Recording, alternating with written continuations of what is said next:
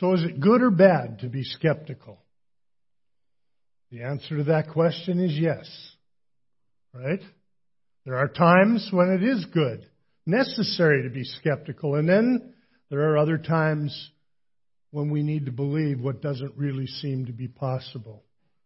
For instance, you receive a phone call from someone you don't know, and they inform you that they have great financial news for you. You've inherited a great deal of money, and all they need first is a little bit of information.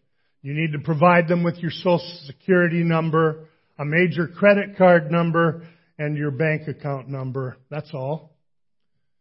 At that moment, is it good or bad to be skeptical? It's good to be skeptical in that case. But then, what about months ago, you bought a ticket to win a $10,000 shopping spree, and this was even before Halloween. So you did it to support the charity that was seeking your support, and now months later, out of the blue, you get a phone call informing you that you've won the contest. You don't even remember signing up, but naturally you're skeptical. And then you wonder, is this just another scam? But then you remember, wait, there is a ticket lying in my sock drawer, and you go and pull it out and you check it out, and sure enough, it's the winning number. It's good news, right? Seemed too good to be true at first, but it was. Well, every year around Christmas time, we hear the story of Jesus' birth, a story that we'll hear many times. I wonder how many I've already heard it or read it this year. And I wonder for you how many times it would be. I mean, it's totally a familiar story, isn't it? Totally familiar. And yet, unbelievable too. Just remarkable. I mean, the truth is there are a number of things about the story that are nothing less than incredible. I mean, should you believe them or should you be skeptical? The Bible tells us that the birth of Christ was something that was planned even before the world was created. Do you believe that? Huh? He chose us in Him before the foundation of the world, Paul tells us in Ephesians 1.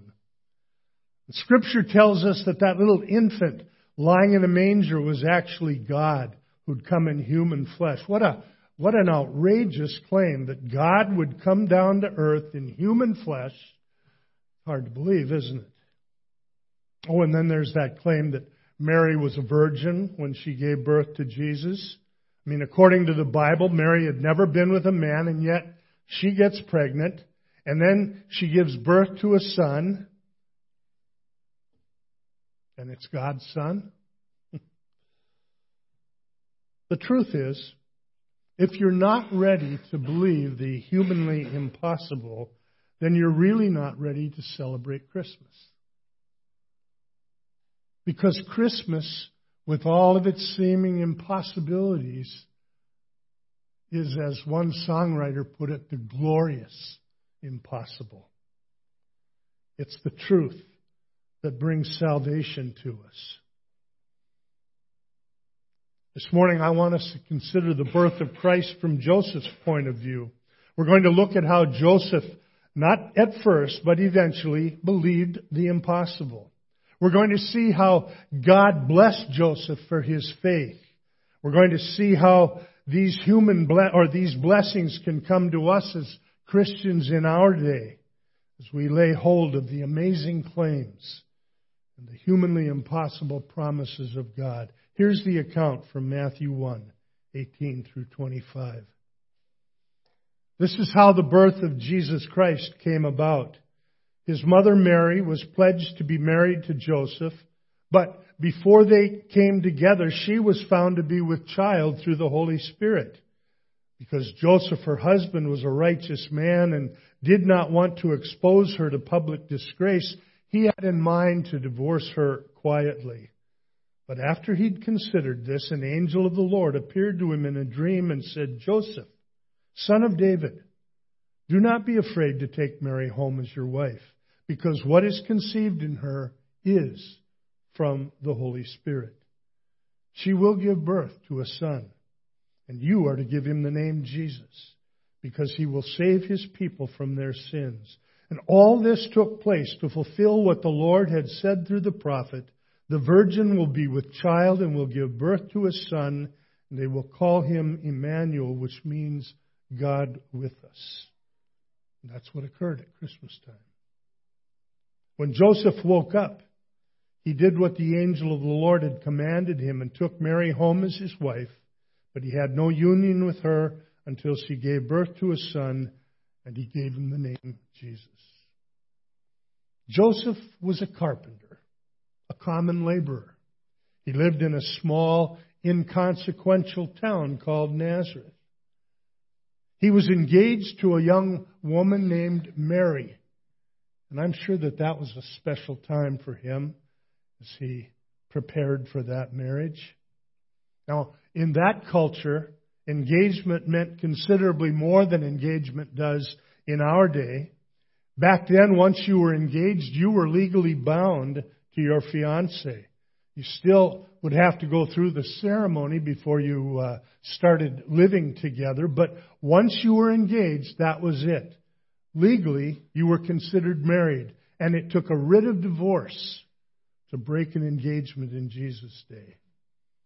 Now, I think Joseph was a pretty happy man as these things began to occur. I think all his plans were coming together nicely. I don't know that it was an arranged marriage. I honestly, in my own heart and mind, think it was a relationship that built between a man and a woman. Love developed, love grew, and that he proposed to her because he truly did love her. Then things began to unravel. And very unexpectedly, very, very dramatically. And his plans also quickly began to unravel. Mary started acting strangely. She seemed kind of nervous and excited, and one day she took off to visit one of her relatives, Elizabeth, who was pregnant with the man we will know from Scripture as John the Baptizer. Mary spent several months with Elizabeth before finally returning to Nazareth, and I think she probably enjoyed her time there, and I don't think she was real excited about coming back home. When she did, she looked like she was pregnant. And I don't know if he confronted her or if she just fessed up, but she told him the most incredible story about how an angel had visited her, about how God, the Holy Spirit, had caused her to conceive, about how she already knew the sex of the baby, and they didn't have ultrasounds back then. So pretty unusual. About how this boy was to be given the name Jesus, which means Savior, because he would be the long-awaited Savior, the Messiah. And because he was the Son of God, the prophecy would come to pass that he was Emmanuel. Joseph didn't believe Mary's story. She leaves, comes back pregnant. Her explanation is that she's going to have the Messiah, that God is the Father. Now, the Bible describes Joseph as a righteous man, but he didn't believe that story. He wasn't that gullible. And yet he loved her. So what's he going to do? Do you know that legally he could have had her stoned? But he chose not to do that. He didn't want to make a public example out of this woman that I believe he really loved. So he decided he would file the paperwork and divorce her quietly. Now, ask yourself this question.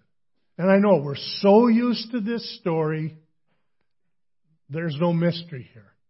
But try to put yourself in that man's shoes. I mean, if you were Joseph, would you have believed Mary? Would you? An incredible story. I mean, he's supposed to believe that a virgin is pregnant, that God, the Holy Spirit, is the Father, that she's carrying a child who is nonetheless, or nothing less than the Messiah. And I'm Mickey Mantle. Wow, what a story. And so Joseph rejected Mary's explanation, not, I don't think, because he didn't want to believe her, but because her explanation of things just seemed to be hopelessly impossible. And then one night, Matthew tells us that an angel from God appeared to Joseph in a dream and said to him, Joseph, son of David, do not be afraid to take Mary home as your wife, because what is conceived in her is from the Holy Spirit. In other words, her story is true. She hadn't been with another man. God, the Holy Spirit, truly was the Father. Then the angel confirmed Mary's story even further. She will give birth to a son, and you are to give him the name Jesus, which means Savior. Well, Joseph recalled all this took place to fulfill what the Lord had said through the prophet. God had talked about a virgin birth some 700 years earlier through the prophet Isaiah when he wrote, the virgin will be with child and give birth to a son, and they will call him Emmanuel, which means God with us. It was all true.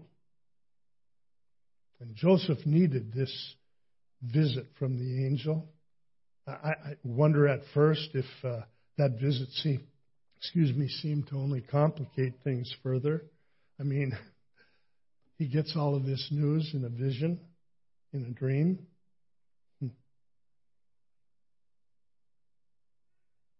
Can I trust this experience, as real as it all seems? Well, we're told that Joseph believed. He did what the angel told him to do.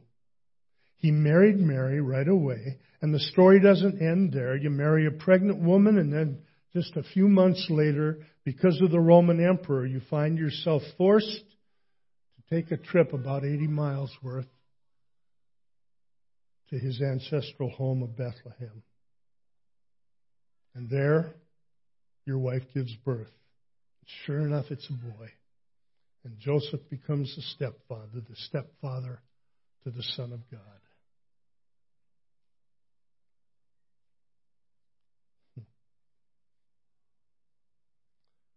See, Joseph became someone who believed the humanly impossible. And to this day, everyone remembers Joseph on Christmas Eve. He's a hero, this Joseph who believed in God's impossible promises. And in many ways, each of us is in the same position as Joseph was. Oh, we're not going to father the child, no. But we are called to accept that God had carefully devised a plan for our salvation even before He created you or me. I did woodworking for 30-some years. If you'd have told me before I started a project, let's say I was building a hutch, if you'd have told me before I started building that piece would not turn out, guess what I wouldn't do? I wouldn't build the hutch. Aren't you glad I'm not God?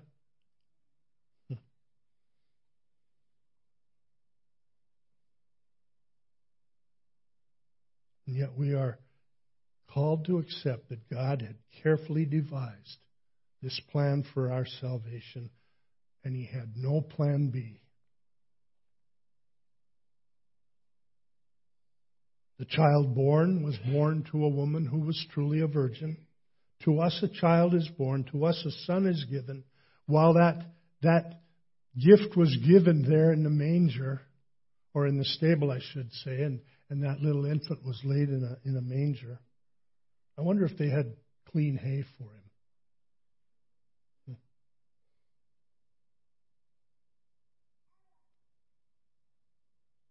It was all true. It was all true. This helpless baby lying in the manger is indeed the Savior of mankind. And he would grow up and live a sinless life. He would die as an innocent person, yet he who knew no sin became sin on your behalf and mine, that we might be redeemed to God. He died and then he rose again on the third day to provide the proof of forgiveness of sins, adoption into the family of God, and eternal life as God's gift to us. See, that's Christianity, isn't it? The essence of Christianity is to believe the humanly impossible. To believe that God is remarkably involved with, that He is remarkably committed to mankind. That the virgin does give birth to a child, and that believing this helpless infant is indeed the Son of God. And to believe that this child, and this one alone, takes away the sin of the world. That's Christianity. Believing the impossible. So I ask you today, do you believe? Do you believe? Are you ready for Christmas? You are if you believe. And you know, there's something else that strikes me about this. I struggled with doubts for many years. I always wanted to be able to find proof. There's no proof for this. It's just a fact. And what a freeing thing it was to come to that place, and it was by God's grace alone, to just be able to believe the humanly impossible. And to be able to share that news with others and not to have anything on the line. See, I don't have anything on the line as I share with you this morning. This is God's plan. This reality of which I speak is the way God provides salvation for you and for me. And I can share it without fear that you're going to prove me wrong, because it doesn't matter. I don't enter into the equation. I'm called to be a witness. And you know what? That's true for each and every one of us who believes, isn't it? To believe that which is impossible by the remarkable supernatural grace of God, through that gift of faith that He would give us, and to be able to tell others. And if they say, it can't happen, and I would say, you're right, humanly speaking, it can't happen. But here's the thing, it did. It did. And it's true. And it's true for you just as it's true for me. Here is where God will give us the same thing that He did to Joseph, that gift of faith. And this is what God desires to give to each of us. That ability, supernaturally given, to trust in the humanly impossible promises of Christmas. And that's faith. That's what God offers to you and to me, even here this morning through His Word. May God be with you this Christmas. May He give you the same heart that He gave to Joseph, a heart to believe those things that seem too good to be true and yet truly are. Because then you're ready for Christmas. Then you're ready to welcome the Christ child, God's gift to Joseph, to Mary, to me, and to all. Amen. Lord, thank you. All of this is humanly impossible. We understand that. And we can't explain this. We can't put it into scientific terms. But you give us the gift of faith to believe for ourselves. And you give us the excitement of faith to want to share that message with others. And then it's your job to do the convincing, the convicting, the converting. And I'm glad that you left it that way, because you get it right. And so, Lord, grant us the gift again this year to believe that which is humanly impossible, may it become the glorious impossible for us, the greatest reality of our lives, that which enables us to truly celebrate the Christmas event. We pray this in Jesus' name and with great gratitude. Amen.